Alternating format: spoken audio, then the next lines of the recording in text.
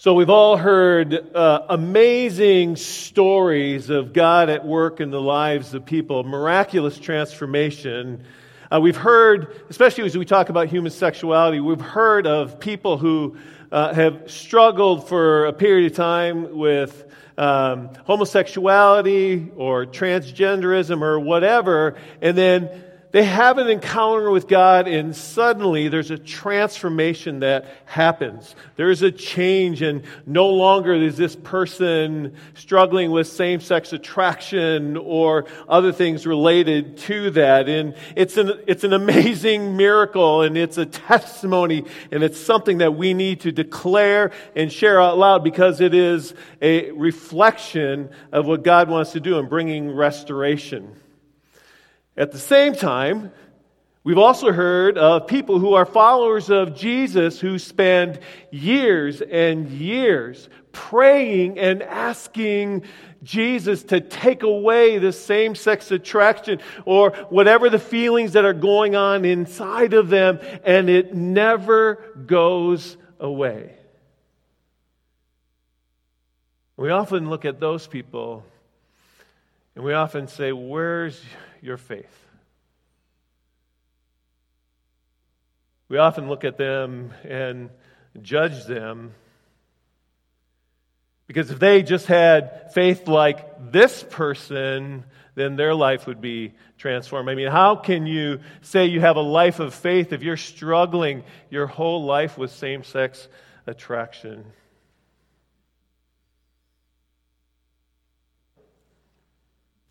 So the question is, what do we do, church?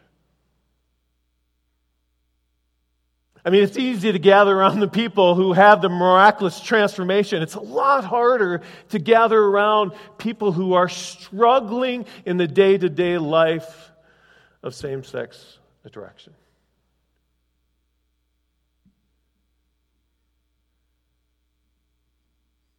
So what do we do? I mean, what would we do if someone had been a part of our body for a long time and they were even involved in leadership, and then they confess that for years they've been struggling with same-sex attraction?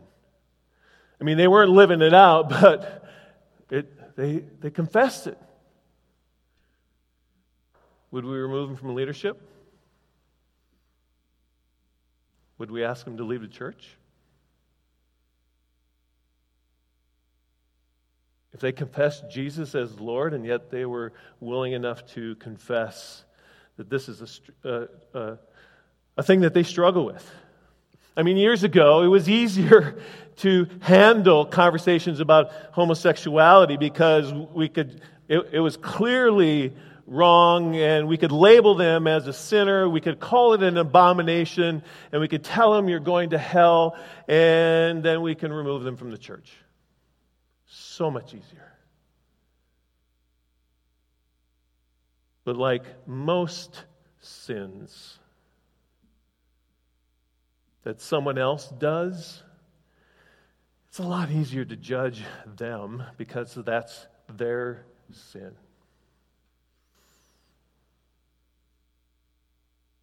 And we judge people at times, all the while not looking inward in our own sin. We also have never stepped into a relationship with a person who struggles with same-sex attraction to listen and to understand their journey, their struggle. Again, it's a lot easier to label. So what do we do, church? Because times are different. Our culture says it's okay and it celebrates homosexuality and other areas of the LGBT community. So what do we do, church, today Because in some ways, our world is a lot worse off than it was maybe from when I was younger or a child. But again, there's a lot of things that are better today. And what happens is the culture pushes the boundary. Often it causes us to wake up and say, wow, are we really handling these people the way Jesus handles people? So what do we do, church? I mean, how do we handle people who are followers of Jesus, who struggle with same-sex attraction or transgenderism? They declare Jesus is Lord. They praying like crazy that God would take whatever from them, and God doesn't.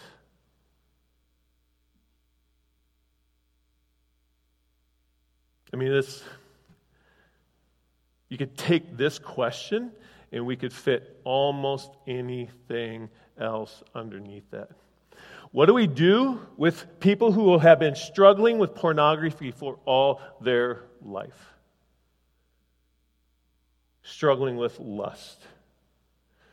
What do we do with people who struggle with greed their whole life? Greed's a lot easier to hide.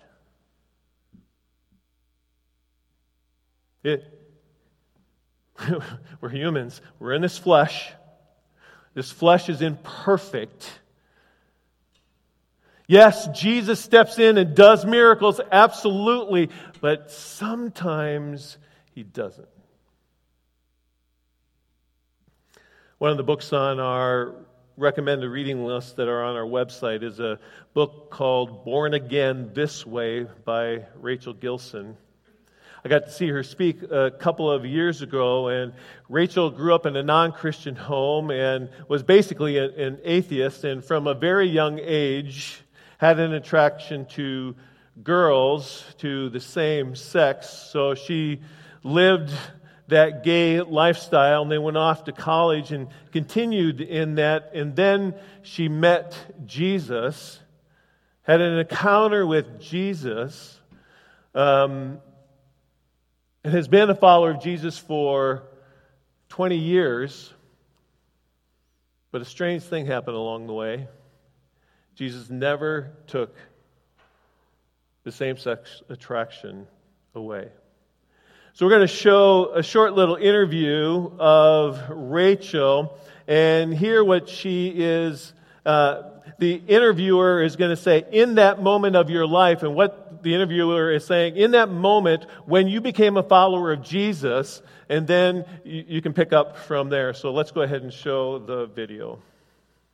In that moment in your life, I mean, you were already into the LGBT community. So talk a little bit about where you were and, you know, if God really changed your heart immediately and tried to move you out of that, or what was that experience like for you?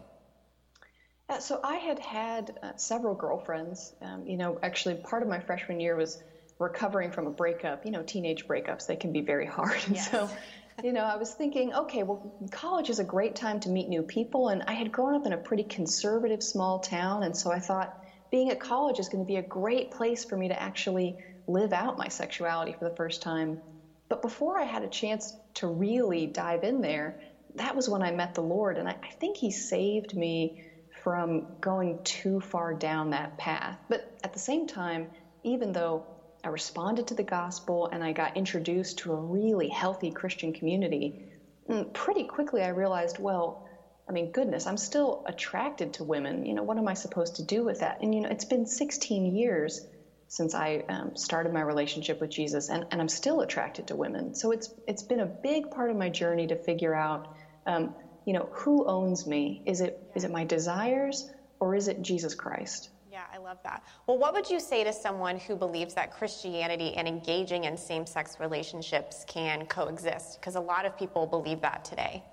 Yeah, and it's becoming more and more popular to hold that view. Well, one of the first things I'd want to say is that most people come to the position that God affirms same-sex marriages, usually because they've seen a church be unfriendly or unwelcoming to LGBT people. Sometimes they've seen Christians respond to gay and lesbian people in ways that don't look like Jesus would have acted towards outsiders. And they basically do an overcorrection, if that makes sense. They say, well, that type of exclusion doesn't look like love, so maybe we got the words wrong too. And one of the things that I try to bring people to is understanding we all need, every single one of us, no matter what our orientation is, we all need the grace and the truth of Jesus Christ. Yeah. If we have just the grace without the truth, it's all fuzzy, but it doesn't produce any change. But if we only have the truth without the grace, we end up crushed. Wow, that's powerful. Well, you just said that, you still struggle with same-sex attraction, and I think a lot of people believe many times God will just take that desire away from you. How have you been able to, still walk in grace and truth and in your own life, still struggling with that? Yeah. Well, I think it's been really important for me again and again to go back to, is God trustworthy, and what does his word say? And in the Bible, we're told that every single one of us has two options for faithfulness. We can be faithfully single or faithfully married according to God's definition of marriage. And luckily, you could be attracted to men or women or both or neither, or like potted plants in order to live faithfully in either of those positions, because each of us, if we're called to be faithfully single or we're called to be faithfully married, no matter what our attractional patterns are, God can give us the strength through the Holy Spirit to say yes to him and no to temptations, because every one of us faces temptations. Single people face temptations to attach their hearts or use their bodies in ways with other people that aren't their spouses, but even married people experience being attracted to people who aren't their spouse. So I think it's been helpful for me that even though I experience same-sex attraction, in a lot of ways, my experience as a married woman is very similar to my other friends who are married. They're attracted sometimes to other men who aren't their husbands, and they say, but you know what? I want to say yes to what the Lord has given me and say no to this temptation. So in a lot of ways, our battle for righteousness, for lived holiness, is very similar. So who owns me? My desires or Jesus Christ? Rachel's been married to a man for probably about 12, 13 years and has got a couple of little kids. So even though her temptation is that she wrestles with attraction to the same gender, she has chosen to not let her own desire own her, but to allow Jesus Christ to own her. This question about who owns me, my desires or Jesus Christ, is part of what we've been talking about for well over a year regarding what John Mark Comer says, deceptive ideas from the evil one play into our disordered desires, which is our flesh, that becomes normalized in our society, but is our culture. And we all have to realize that we all have disordered desires, and every one of us. And so are we going to allow our desires to own us or Jesus? And so when we are in relationship or talk to a follower of Jesus, a brother or sister in Christ, and part of their disordered desire is that same-sex attraction, we can relate not to that same-sex attraction, but we can relate that we have a disordered desire too. We all do. And it's who are we going to surrender to? So what do we do, church? The question is transformation possible? And how does it happen? The simple answer is yes. Transformation is possible. But part of the question is, not only is transformation possible, yes, but how does it happen? And part of it is understanding that God usually does transformation the way He wants to do it in your life. And your transformation experience may be different than my transformation experience. And so for me, I want to celebrate the miracle where God stepped in did a major shift overnight and this person has changed. Whether it's same-sex attraction, whether it's an addiction, whatever it is, I want to celebrate that. But I also want to celebrate the one over here who that attraction or that desire was never shifted. That desire still is there, but the person walks in daily life with their life being owned by Jesus and not by that desire. I want to celebrate that and say, yes! I want to celebrate Rachel. That's a miracle. 12, 13 years in a marriage that was designed by God. One man, one woman, one flesh, even though she wrestles with attraction to women.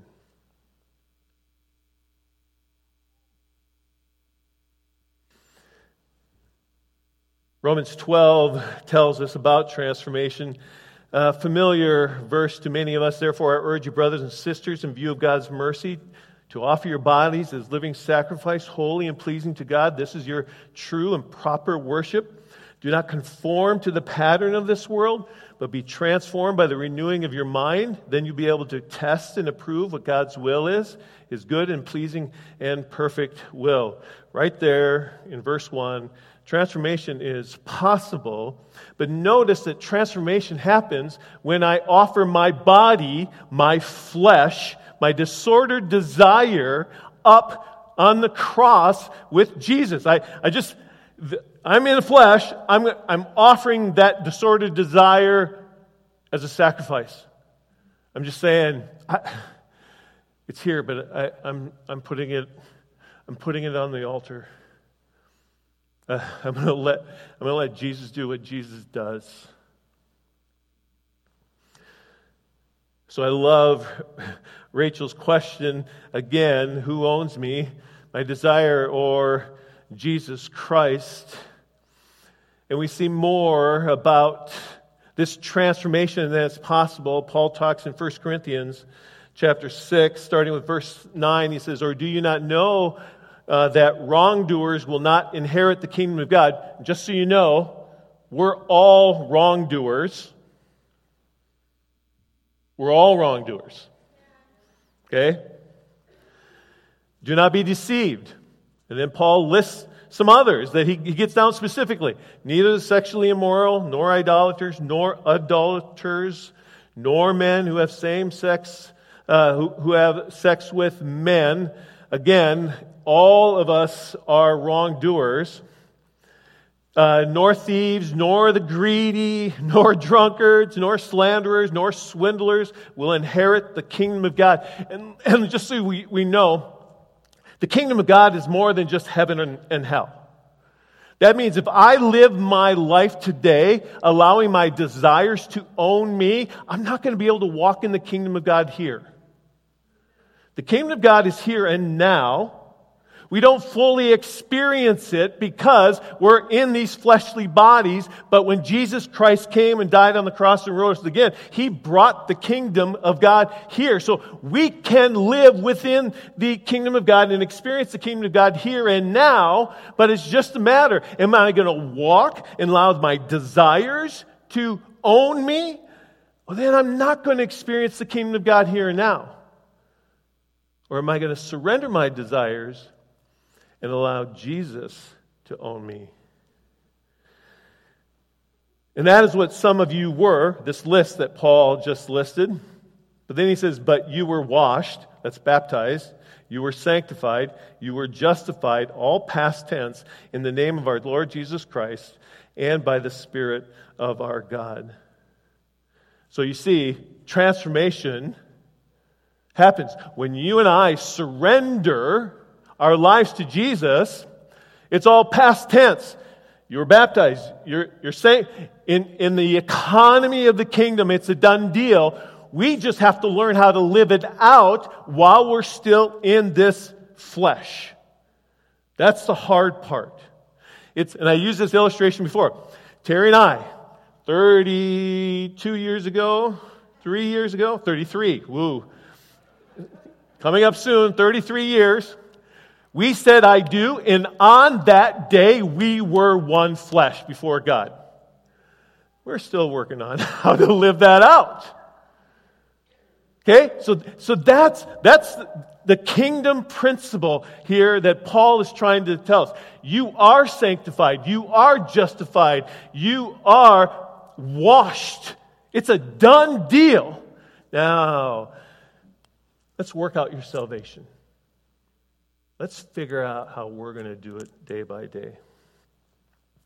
Over in 2 Corinthians, Paul says this, for Christ's love compels us, because we are convinced that one died for all, and therefore all died. The driving force behind Christ is love. And that's what we have to remember. And he died for all because of his love, that those who live should no longer live for themselves, allowing their flesh to own them, but for him who died for them and was raised again, meaning letting Jesus rule. So from now on, we regard no one from a worldly point of view, though once we regarded Christ in this way, we do so no longer. So when I view you, I shouldn't view you through my flesh eyes. Going, well, they're a sinner. They do that wrong. They do that wrong. I need to view you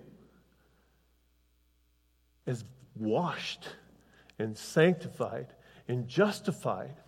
And I need to view you as one who is in the struggle to live that out, just like I am in that struggle. Okay? It's like, I see you, child of God, sanctified, washed. Oh, you are beautiful in the eyes of God. And I'm going to link arms with you because your struggle is my struggle. Therefore, if anyone is in Christ, he is a new creation. The new creation has come. The old has gone. The new is here. Again, it's all past tense. The old is gone. The new is here. Who am I going to let own me? All of this is from God, who reconciled us to himself through Christ and gave us the ministry of reconciliation. That God was reconciling the world to himself in Christ, not counting people's sins against them. So, God is not counting my sins against me because I have been reconciled through Jesus? Then why am I counting your sins against you? Who am I to have authority to count your sins against you? You and I, we've been reconciled. We are new. We also got this flesh thing that we got to work out. But we're in it together. Woo! And he has committed us to the message of reconciliation. Okay? Now that's our job. Our job, those of us who are washed, sanctified, justified, who are saying yes to Jesus, my flesh is on the cross, I'm sacrificing my flesh, I'm letting Jesus own me. Now it's my job to bring reconciliation to the world, meaning I need to introduce people to Jesus. Not counting their sins against them, just introducing them to Jesus and let Jesus do the work, because Jesus is the one that washes, sanctifies, and justifies, not me.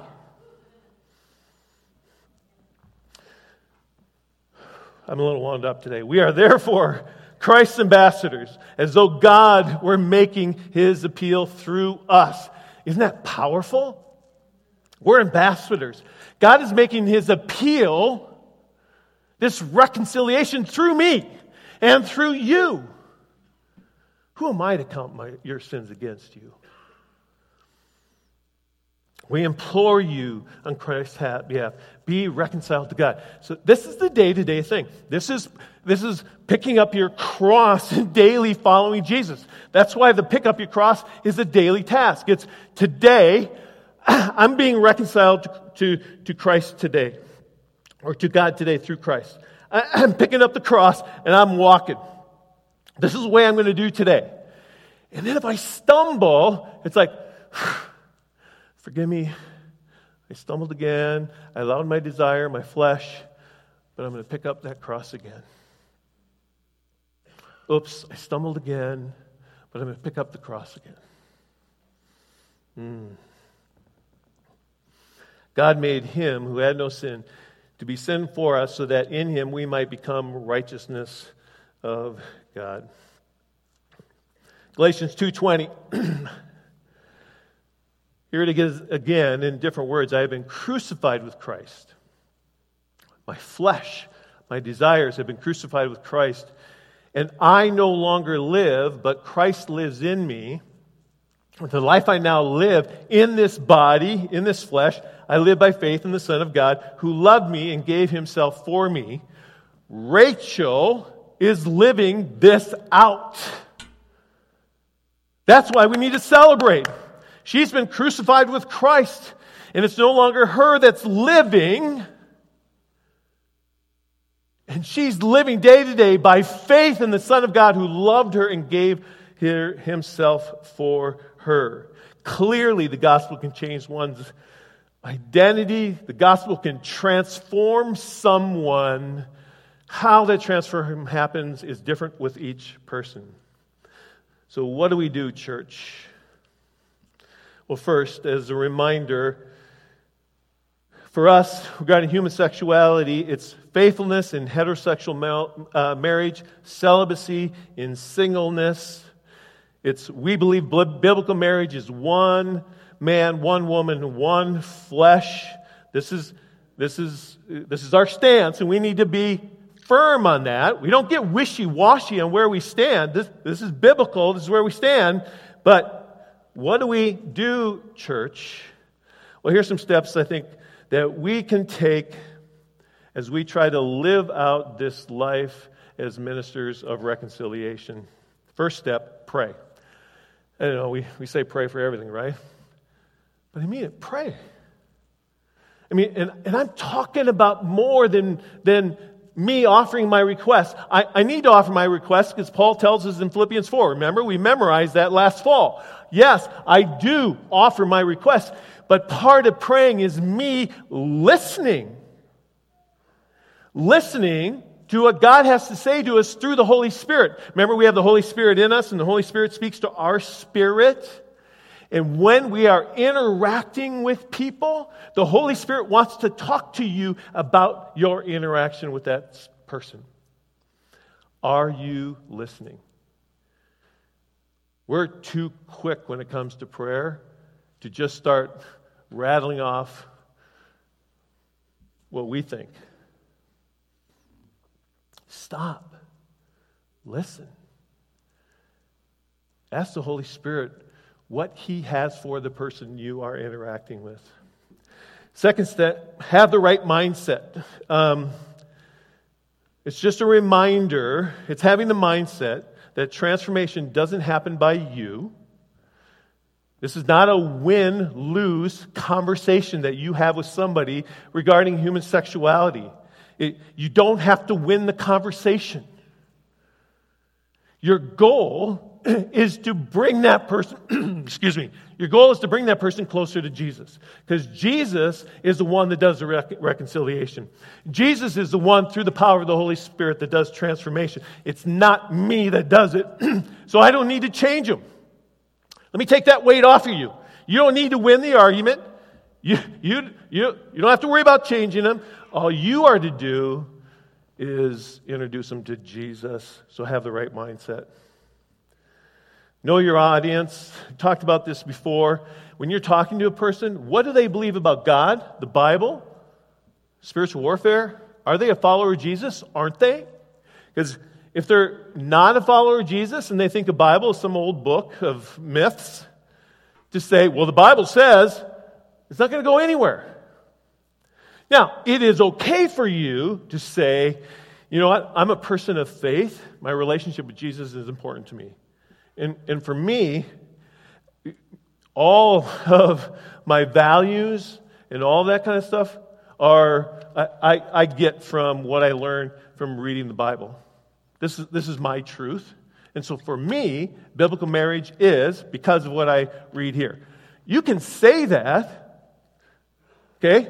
So it's okay to talk about the Bible and say what the Bible says, but know your audience as you're talking. Speak convictions clearly. Know what you're gonna say. I mean, think about it. Ask the Holy Spirit to give you guidance and think about it. And remember, the main thing you want to speak clearly is your conviction about your relationship with Jesus Christ.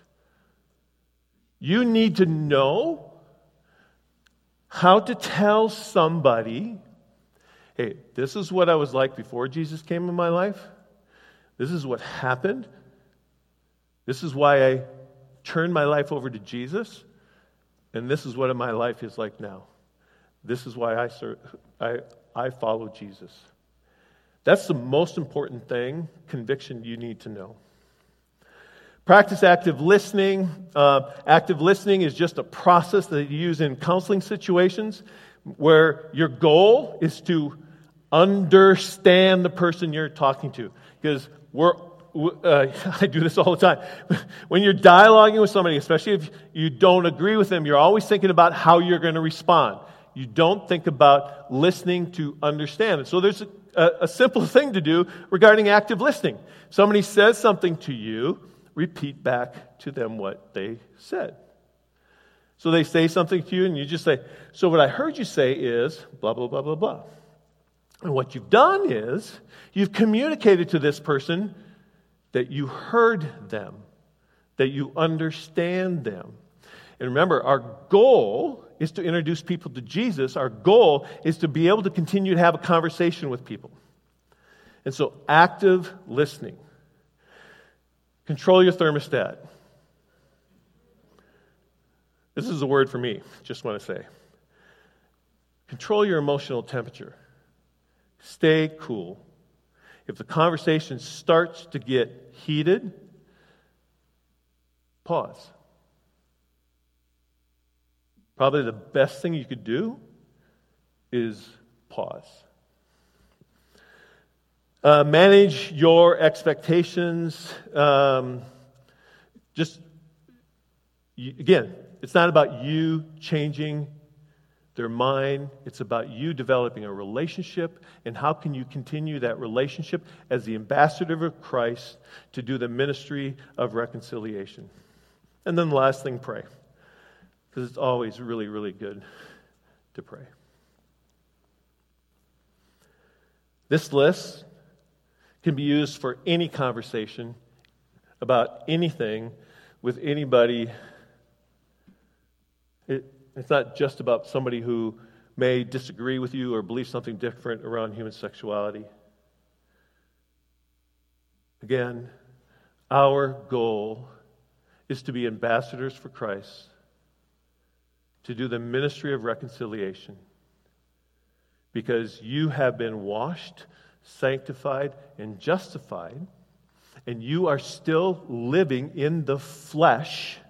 And so you struggle with disordered desires just like anybody else. So view others, if they're followers of Jesus, view them as washed, sanctified, justified. If they are not followers of Jesus, view them as image bearers. They were created in the image of God. And then maybe God has put them in your life so that you can be an ambassador for God. Let's pray.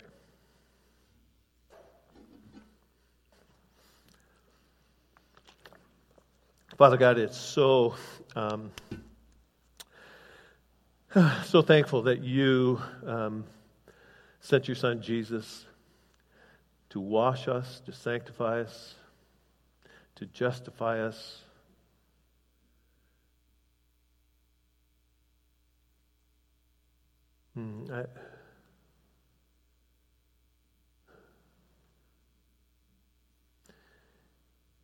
If you've been hurt today by a follower of Jesus in some way, I just want to, at the end of the service, invite you to come up to receive prayer. There will be some people up here in the front, and they would just love to minister to you, to love you.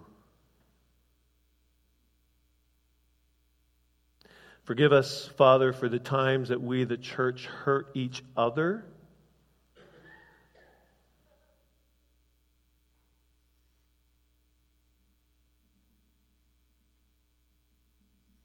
We confess that sometimes we get stuck in our own disordered desires. Sometimes we put that cross down, and today we choose to pick it up again.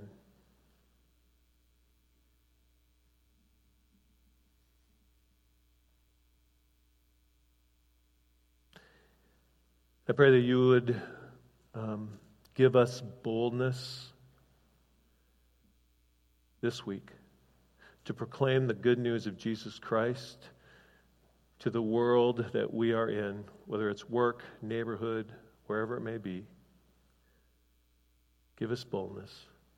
And then I pray that you would manifest your Holy Spirit in our lives as we listen to your Spirit, that you would speak to us clearly, and that we would hear you, and we would have boldness to do what your Spirit is speaking to us about.